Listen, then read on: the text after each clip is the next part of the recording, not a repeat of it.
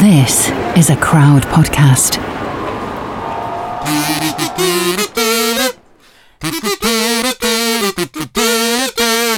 Joseph Stalin, Malenkov, NASA, Emperor Koffeyev, Rockefeller, Campanella, Communist Bloc, Roy Cohn, Juan Perón, Toscanini. Dacron.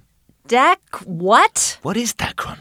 Hello again, and welcome to episode 38 of We Didn't Start the Fire, the history podcast that cracks open Billy Joel's Rock'em Sock'em action-packed hit song for the most surprising stories of the late 20th century.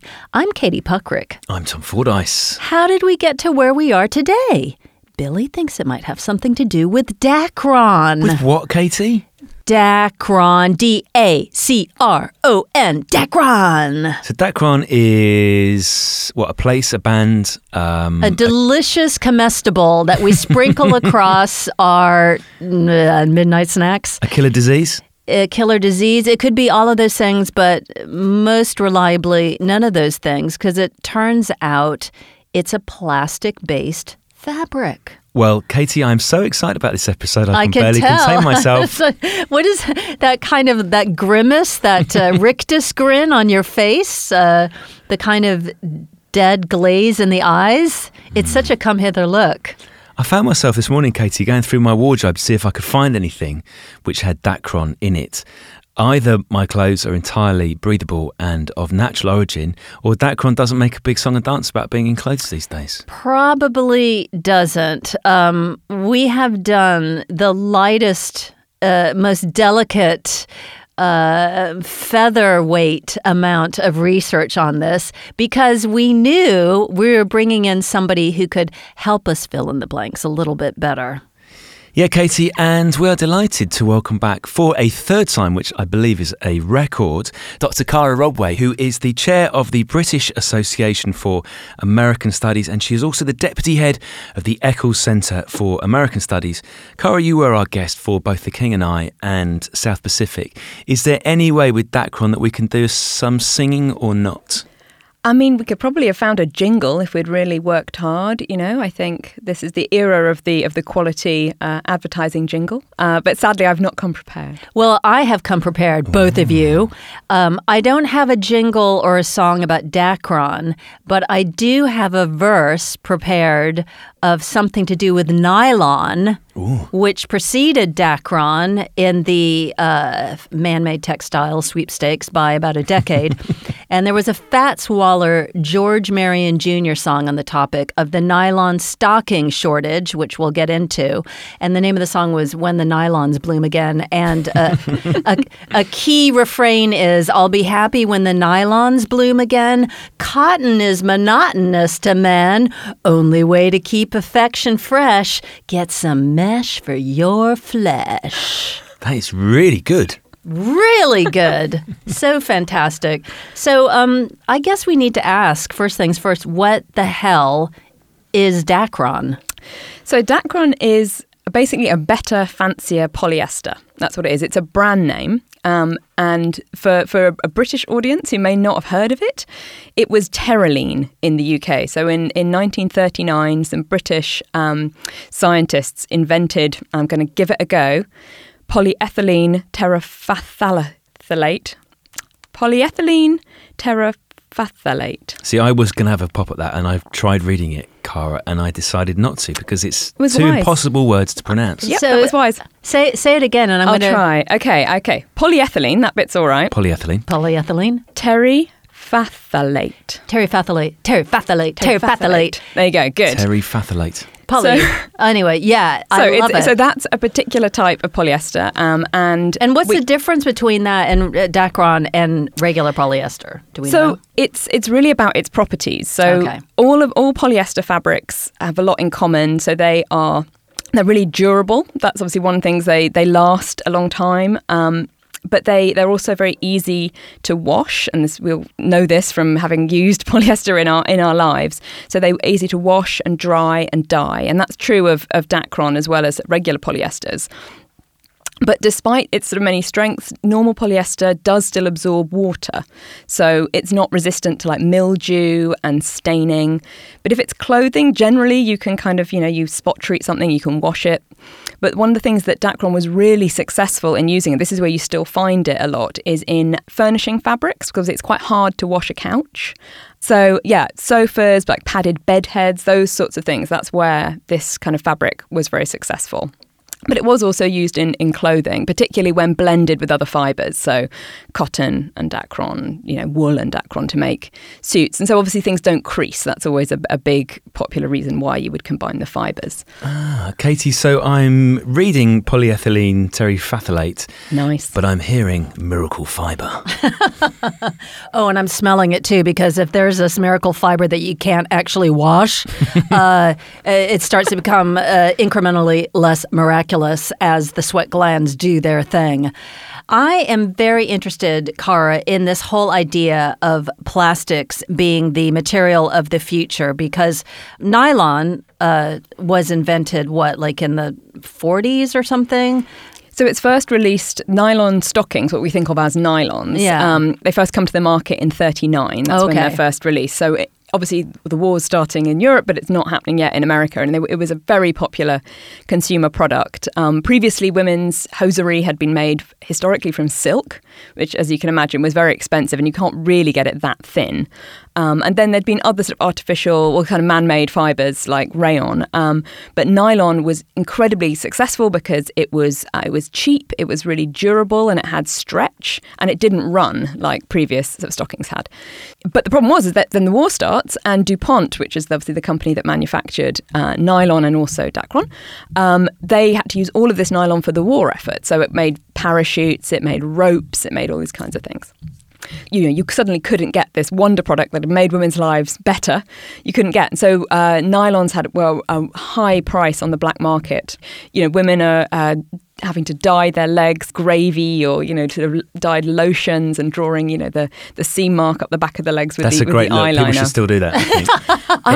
I just really worry about so dogs. Tasty. My concern is what happens when you ran into a dog in a park. So by the time you then get to the end of the war and production goes back to consumer production, there's this real incredible pent up demand. And so in the immediate post-war years in the US, you have a period that gets referred to as the nylon riots, because basically women are so desperate to get their hands on this, really miracle product that you have these huge queues forming where people hear that there's stock available. And the most famous example is in a neighborhood in Pittsburgh, in Pennsylvania in 1946. You had 40,000 women. 40,000 women showed up to try and buy 13,000 pairs of stockings.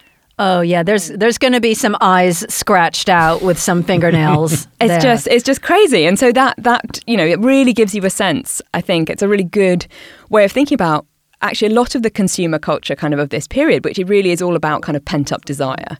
And also there was this idea, Cara, that being a consumer was actually a patriotic activity after the war.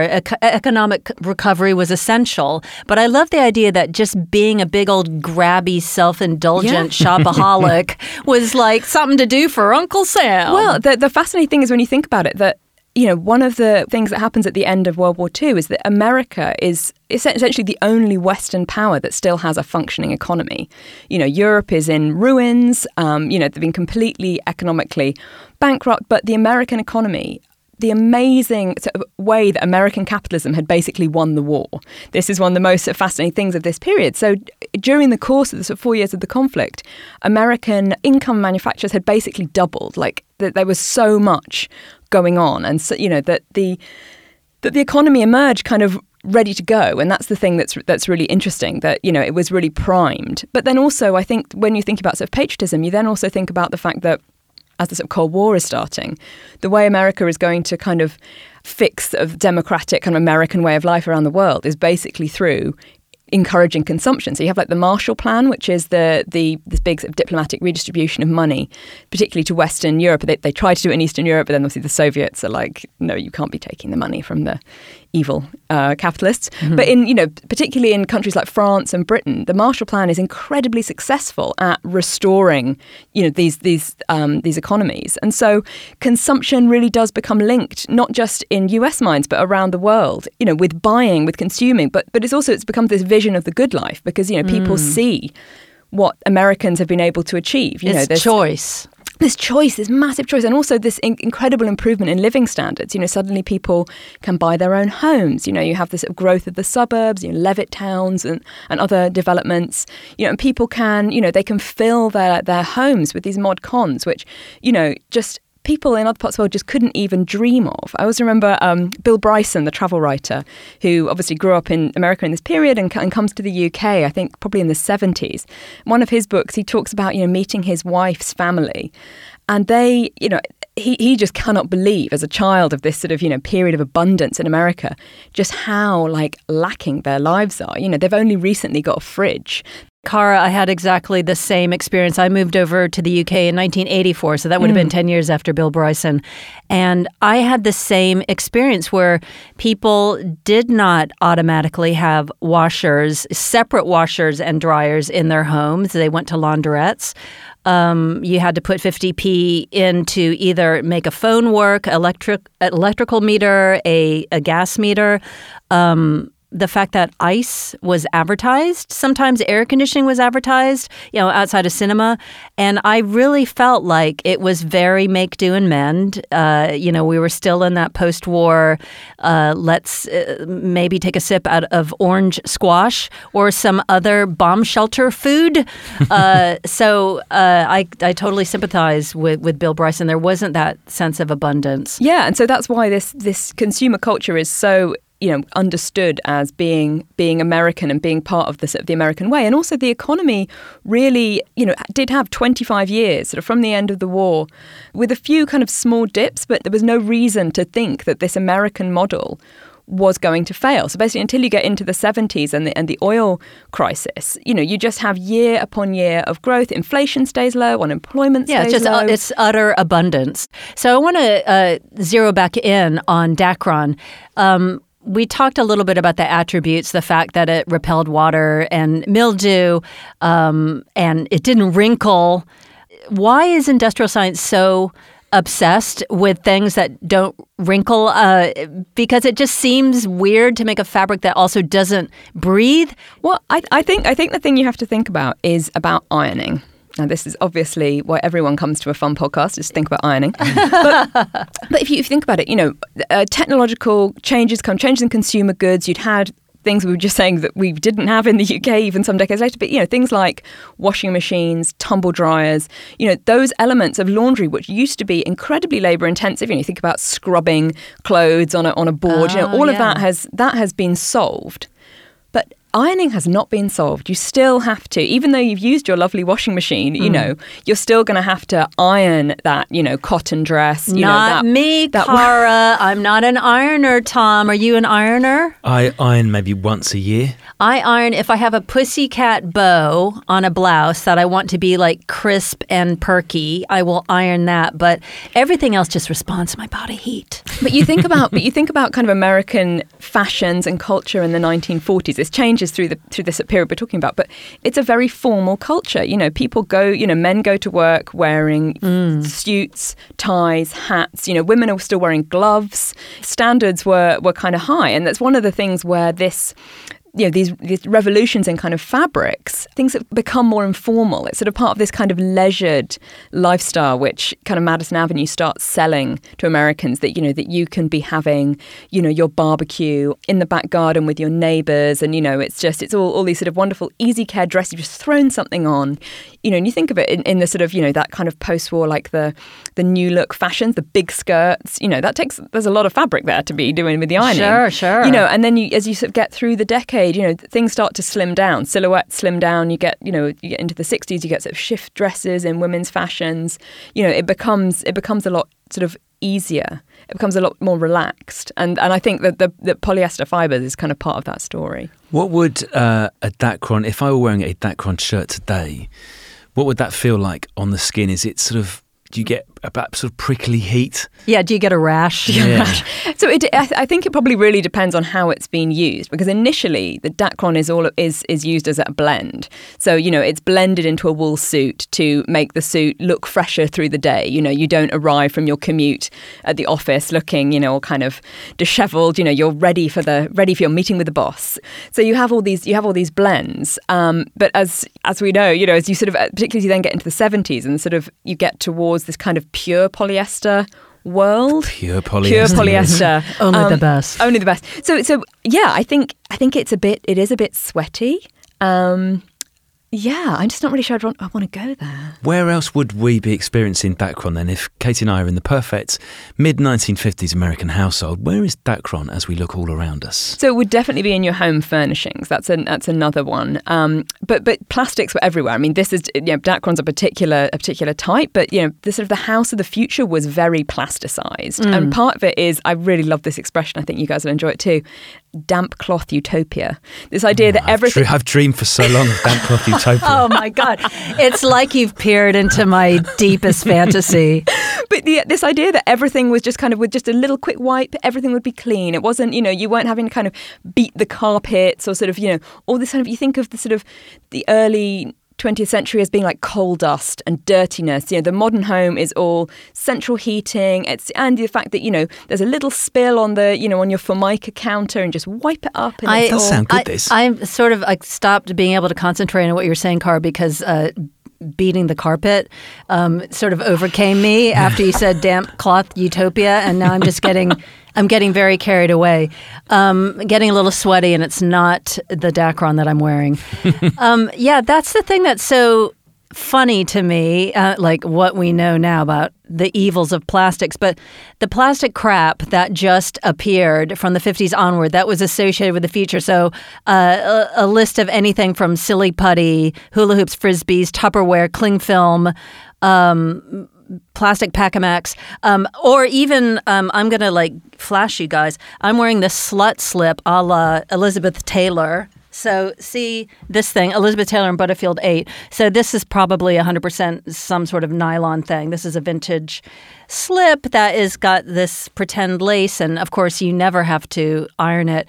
And all of these things, I guess it is damp cloth utopia. Oh, I need one just to cool my forehead down. I'm feeling a little feverish at the idea of it. It was just that idea, I guess, of if it was futuristic, that meant we were living in the future. Exactly. And the DuPont, the chemical company that made nylon and Dacron, their slogan was better things for better living through chemistry. And this idea that, that you could solve any problem with science. So you have this really weird tension, which is often very sort of fertile ground for analysis in the 1950s, between this kind of the future is great and it's going to save us. I'm going to get wall-to-wall polyester carpeting and I'm going to get, a car with the biggest tail fins and it will look a bit like a spaceship. But at the same time, my kids are doing duck and cover drills at school, and school districts are handing out dog tags for children so that we can recognise their scarred remains after the nuclear assault. Another way to think about it is that you have, American foreign policy at this point was a lot about containing the Soviets, but at the same time you also have what a historian called Elaine Tyler May calls domestic containment. This idea that you're going to keep people kind of quiet and happy in their domestic home, particularly women. Oh, there's a wonderful quote from Levitt, the house builder who makes these suburban developments. He says, "No man who owns his own home can be a communist. He has too much to do." Too much to do. This idea that, instead of being communist, you're tending your lawn, Mm-hmm. So there's a lot of kind of really interesting tensions, and the mass consumer culture kind of goes right through this. And yes, there was this idea that things that were plastic and new, they showed this brave new world that everyone, wanted to be in. And also they were fun. That's one of the other things that, because you could make all these different colours, plastics hold dye really well. You could make, you could have a kitchen set in, any one of 70 shades, Also, a lot of this stuff was cheap, and people were didn't feel that they had to be buying, you weren't investing in the table and chairs that you were going to have from now until the day you died. You could always upgrade to a better model, Katie, I don't know about you, but I need a little breather. Should we have some ads? Hello, I'm Alan Cumming. and I have a new podcast called Alan Cumming's Shelves. You see, I have quite a few shelves in my house that are sort of a museum of my life. In each episode, I'm going to take an item off my shelves, tell you why it's there in the first place, then start to talk about my memories of it, and then I chat with a friend who's involved in those memories. I've spoken to Ian McKellen about a hemp bracelet that he bought me on a nudist beach we visited together, Cyndi Lauper about a pair of white leather gloves I wore on Broadway, and you even get to hear Jerry Halliwell talk about my Spice Girls lunchbox, and that is not a euphemism. I have some really amazing guests coming on to chat, so I just hope you will join me. And all you have to do that is to search for Alan Cumming's Shelves, wherever you get your podcasts from. See you soon.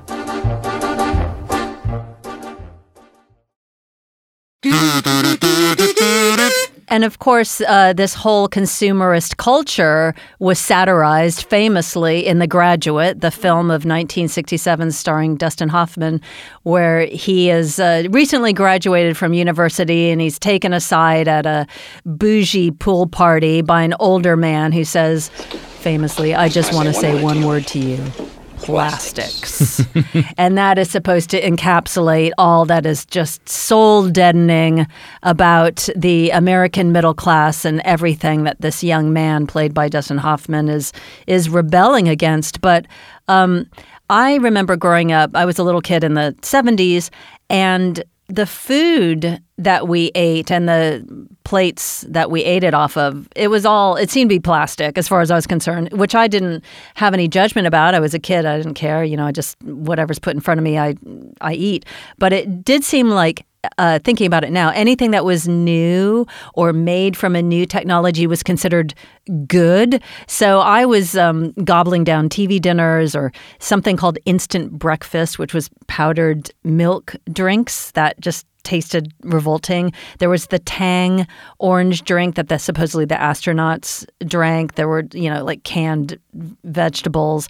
And the funny thing is now you think about, the bougie types who shop at Whole Foods to get their, lovingly hand-caressed kale or whatever it is that they're doing, tenderly coaxed spinach. And that is seen as like just the height of self-indulgent luxury. And I guess back in the 60s, 70s, that would have been seen as the work of peasants to be eating something that you grew in your backyard. Exactly. But it's interesting you were talking about the Graduate and that kind of moment in the 60s, because the 60s is very interesting as obviously a reflection on the decade that's gone before. And one thing I think it's interesting to remember that all these young people of which, the Dustin Hoffman's character in The Graduate is meant to represent, they don't come to all this on their own. A lot of them are kind of carrying through the disillusionment of their parents. They're seeing the fact that actually this sort of post-war fantasy hasn't played out for everybody. But you also have this emerging environmental movement. Rachel Carson's Silent Spring, which is the famous book that's all about pesticides in the US. And you do have people starting to think, well, actually, what's our relationship to the natural world? In living in this damp cloth utopia and eating these heavily processed foods, what is the relationship to the natural world? Admittedly, Whole Foods, which you mentioned earlier, doesn't start until the late 70s. So it's quite a way before you get to that sort of organic sort of boom. Talking of the 70s, Katie, there is a magnificent image that we've stumbled across of Dacron possibly at its finest. This is an advert for Lee Jeans, and there is a gentleman who is carrying a blue cowboy hat. But the striking thing, well, there's several striking things about this image, Katie. The gentleman in question is clearly dressing to the left. The jeans are quite tight at the top. They're very loose around the ankle and a classic flared cut. But it is the bright yellow nature of this. Cara, how would you describe this? I mean, it's trouser suit? I'm going for canary yellow trouser suit, but I think is that a denim shirt underneath? He's got a denim shirt underneath, and it's hard to see from the resolution on this image, Katie, if he's got a... I'd hope there's a cravat. If he's got a cravat, a very hairy chest, or a kitten tucked...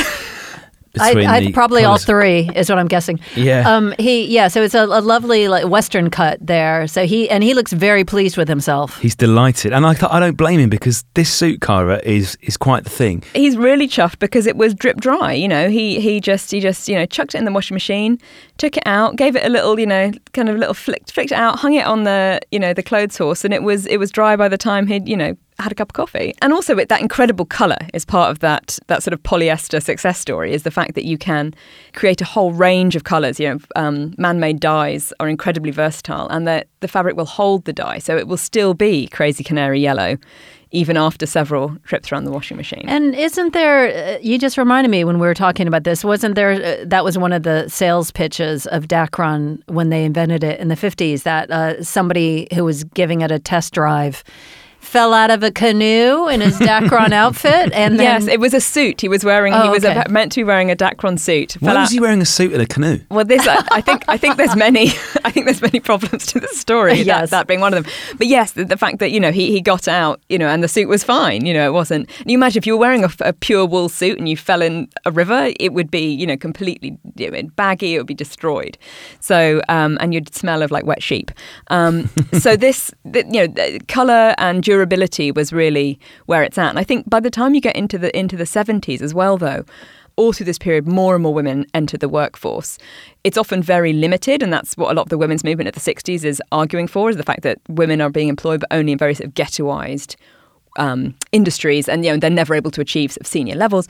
But people do have less time to do housework. And so being able to have something that holds its shape, doesn't need a lot of ironing, will still, like the press in the trousers is still there even after you've washed it, that's attractive. And that's where a lot of this comes from. It's interesting to me as well because not only is the innovation a time saver for women and men who don't have women to wait on them like butlers, but also the development of polyester as a textile for fashion leads to a more casual way of dressing, like the man in the canary yellow dressing to the left, tight in the undercarriage ensemble, but also leads to kind of a more androgynous way of wearing suits. So women wearing kind of pantsuits, they were called in America, or leisure suits, which I guess this cowboy fellow is wearing an example of.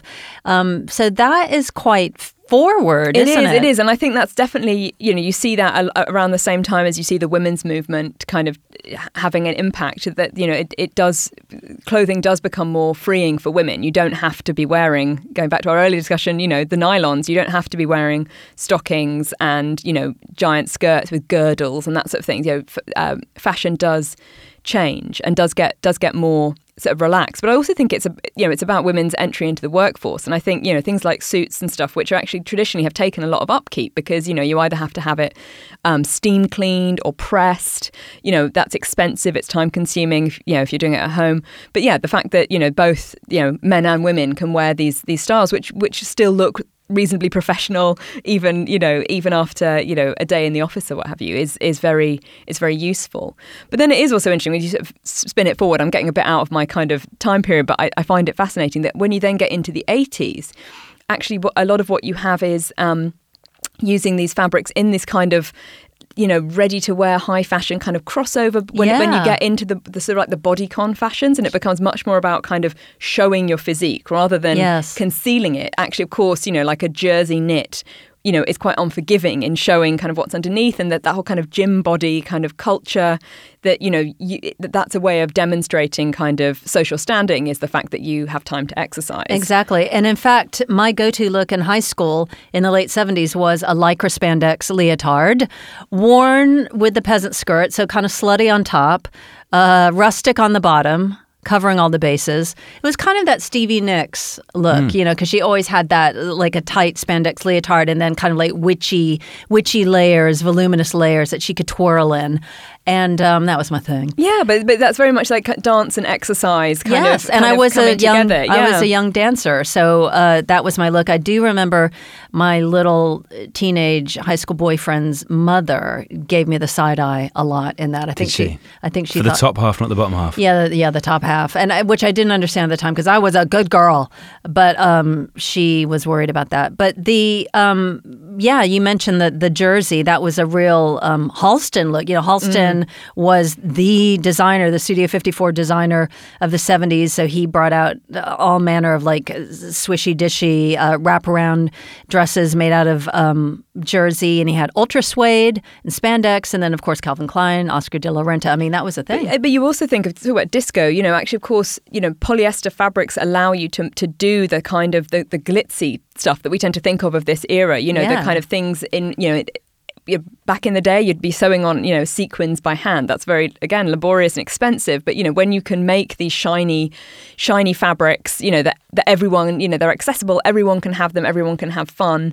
And that's definitely, you find that in the sort of 70s fashion vibe for sure. And that you wouldn't have been able to do that on the same scale using the kind of production techniques of like 50 years before. At what point does Dacron go from being this miracle fabric and the fabric that everyone wants to wear to the fabric that everyone wants to avoid? Because I remember, and this is another use, Katie, for polyester, football shirts were always made out of polyester, and there was a point where these were quite a popular retro item to wear in the early 90s, and I speak with some experience of this, but they were unbelievably uncomfortable. Any sort of exercise that you actually took in these shirts raised your skin's temperature to over 1,000 degrees. And there was a bit of a pushback against it. So at what point, Cara, do people go from thinking that the damp cloth utopia is a wonderful thing and start thinking, do you know what? I want my skin to breathe. Well, I think probably the 70s, I'd imagine, is a bit of a sort of turning point. But it's been quite gradual. You think the sort of hippies in the 60s were advocating for kind of natural fibers, cheesecloth, and linens, and and the fabrics which can breathe and which didn't require you to dig oil out of the dinosaur layers to make. But it certainly, in terms of kind of, I guess, moving into other spheres of fashion, it's been quite slow. I mean, you still we're still not at a point where plastic has been rejected from fashion. You think of fast fashion now, those things are only possible because polyester fibers are incredibly cheap. It's much cheaper to extract the oil from the dinosaur fossils, than to grow and water cotton, for example. And also, Cara, the ever-increasing popularity of sportswear as anytime wear means polyester is really not going away anytime soon. And that's a good example. I mean, going back, you're saying, Tom, to the older examples of fabrics which were incredibly heavy and didn't breathe. Now obviously, sportswear continues to constantly innovate, and the big companies that sell us the stuff, they have R&D operations that are all about performance fabrics, and making sure that as you exercise, you hardly even notice that you've sweated because it's all just sort of wicked away from your skin, and yet it still feels dry. And kind of, how is that possible? And all this sort of there's definitely still a market. You just reminded me of something. So when I was a young teenager, I remember going shopping with my mom and buying, she got me like a package of underwear. And it had emblazoned across the packaging that it had like some special gusset that was, wicking, like moisture wicking or whatever. And it was all like modern fabric and probably made out of polyester. Ugh. And I said, oh, apparently this is like the gusset breathes. And my mom so wittily said, oh, just be sure you don't wear them inside out. Oh. Which I love that idea.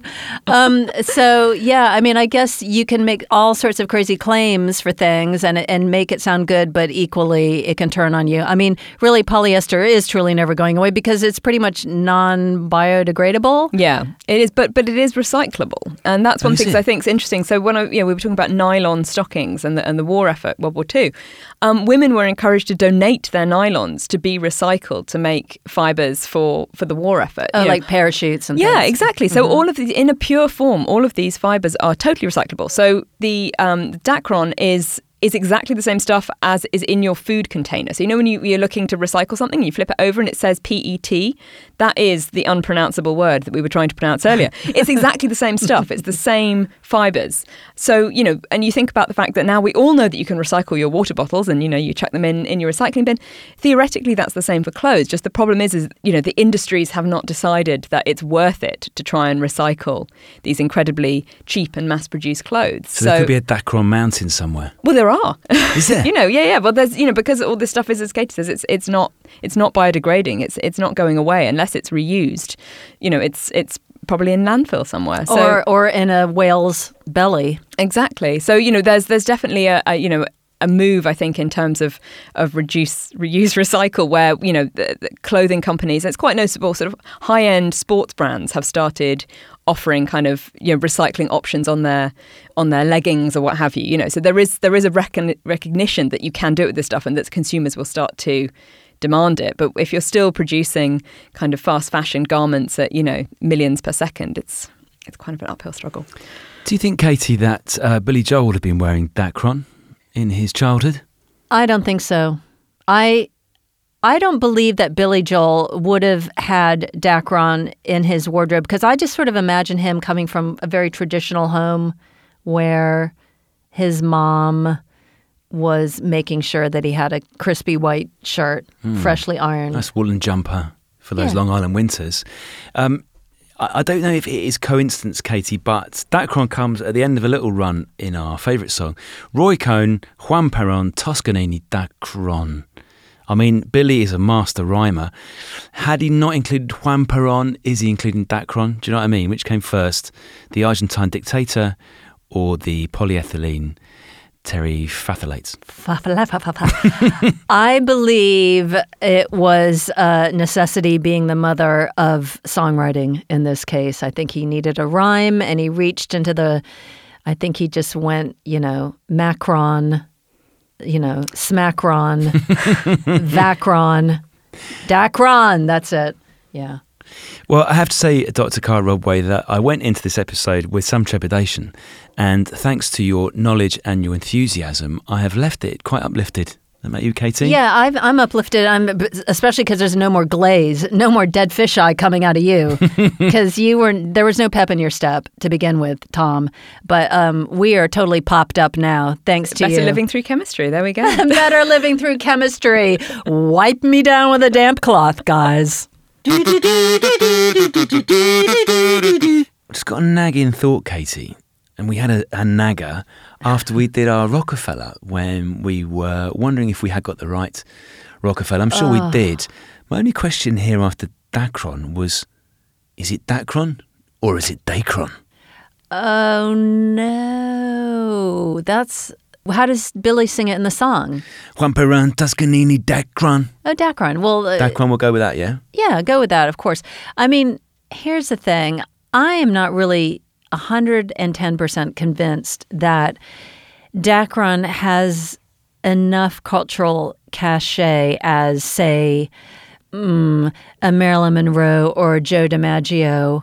I mean, I suppose Cara definitely made a good case and song and dance for it, being part of the fabric, if you will, of American ingenuity and cultural consumption and, a demonstration of the American dream. But aside from it tripping off the tongue, do you think there's a real reason why Billy put it in there?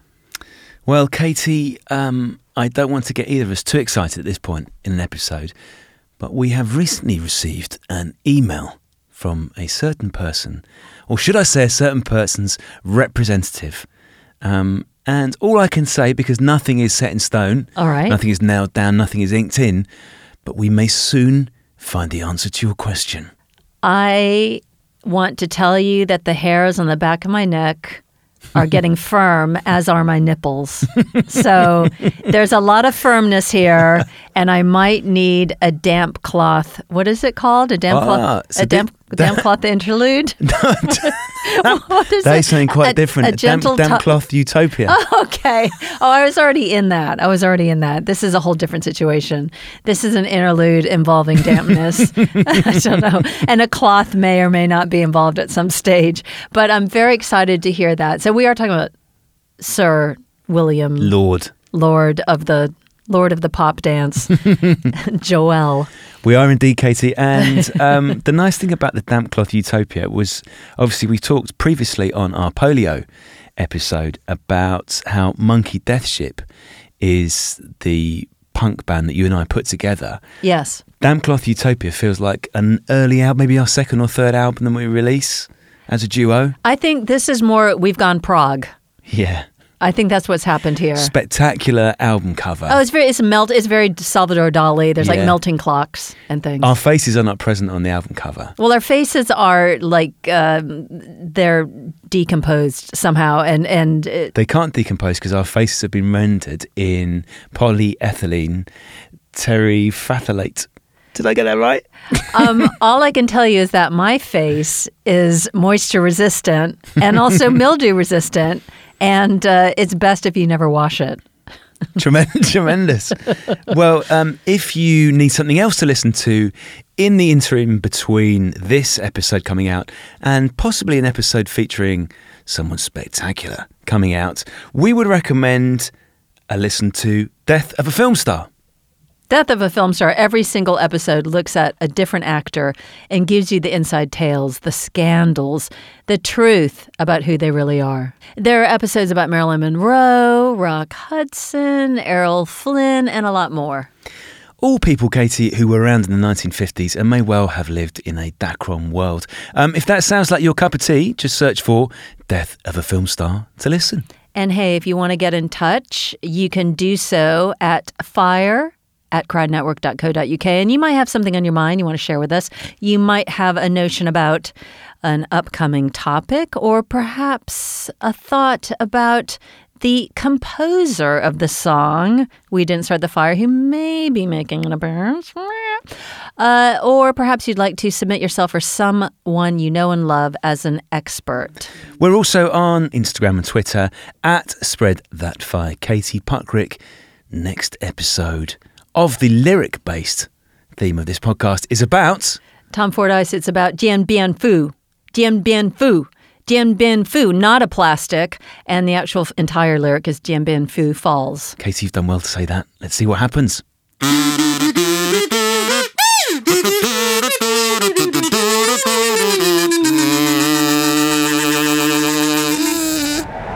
Crowd Network, a place where you belong.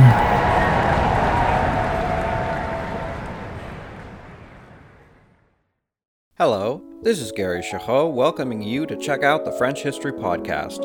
Our main show covers the history of France from the first humans until present. If you liked Mike Duncan's The History of Rome and wanted a similar program covering the land of beauty, culture, and love, we are exactly that.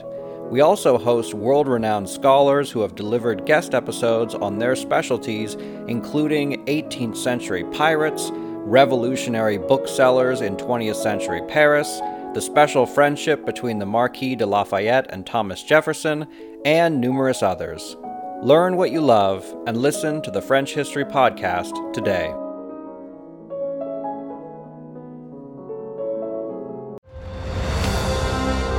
I'm Ken Harbaugh, host of Warriors in Their Own Words, a podcast that presents the unvarnished, unsanitized truth of what we have asked of those who defend this nation. As a country, we need these stories more than ever. Stories from Americans who have borne the battle, including 30-year-old remastered interviews with veterans from World War I recounting their time in the trenches of Europe, and with veterans from World War II, Korea, Vietnam, and from our most recent conflicts in Iraq, Afghanistan, and other battlefields Americans may never have heard of. Hear their stories by listening to Warriors in Their Own Words wherever you find podcasts. Around 10,000 BCE, families and tribes of the ancestors to the people of Britain would arrive in the southern part of the island after crossing from land that bridged from Europe. The Welsh built houses, communities, kingdoms, and continued to survive through Romans, Saxons, Danes, and Normans. The language and culture influenced by these sources continued to change and thrive, becoming ancient and modern at the same time. Join me as we travel through the history, meeting the kings, queens, nobles, and everyday people that create and grew modern Wales from the seeds of the ancient past. Croeso, and welcome to the Welsh History Podcast.